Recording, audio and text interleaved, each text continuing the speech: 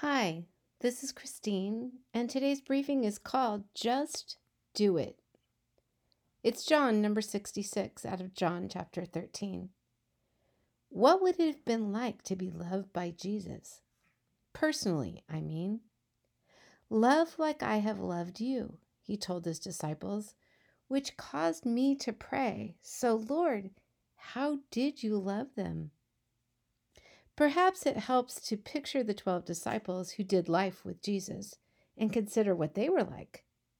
By vocation, 7 were fishermen, 1 was a despised tax collector, 1 a rebel, Simon the Zealot, and the occupations of 3 are unknown. He found them, called them, and they left their jobs to follow him. So Jesus was compelling. All were ordinary men, though they were extraordinary because they were loved by the Messiah personally as he walked and talked with them. Just imagine, Jesus cooked with them, taught them, and unfurled his bedroll to sleep next to them. It is no surprise then that on the night he would be arrested, separated from them so soon, that he would say, "A new command I give you, love one another. As I have loved you, so you must love one another. By this, everyone will know that you are my disciples if you love one another." Jesus always believed the best in them because love is like that. Think of Jesus calling Peter the rock, for he knew who the impulsive one would become. He was patient with Peter because love is patient. And besides, Jesus had formed him in his mother's womb and knew all about him.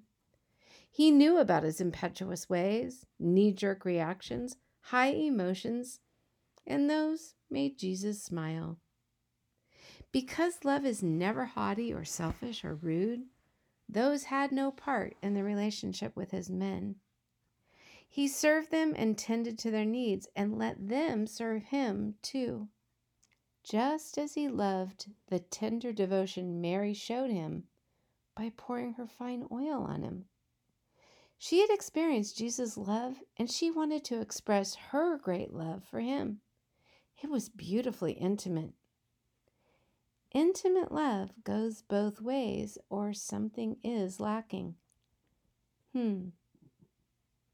Jesus' love was not flat or boring because Jesus was edgy and authentic. His love had dimension as his personality was full, his emotions unafraid, and his affection unhinged. Heck, he touched the leper, embraced folks, got his hands dirty for the blind man, held children in his lap, and found joy in the presence of women.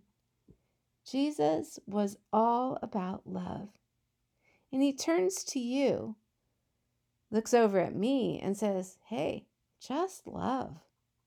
You hear me? Just love. I get it. There are a lot of tough ones to love. No matter. Represent me well and love them. Find a way." Yeah, love always finds a way. So what do you say? Let's love others creatively.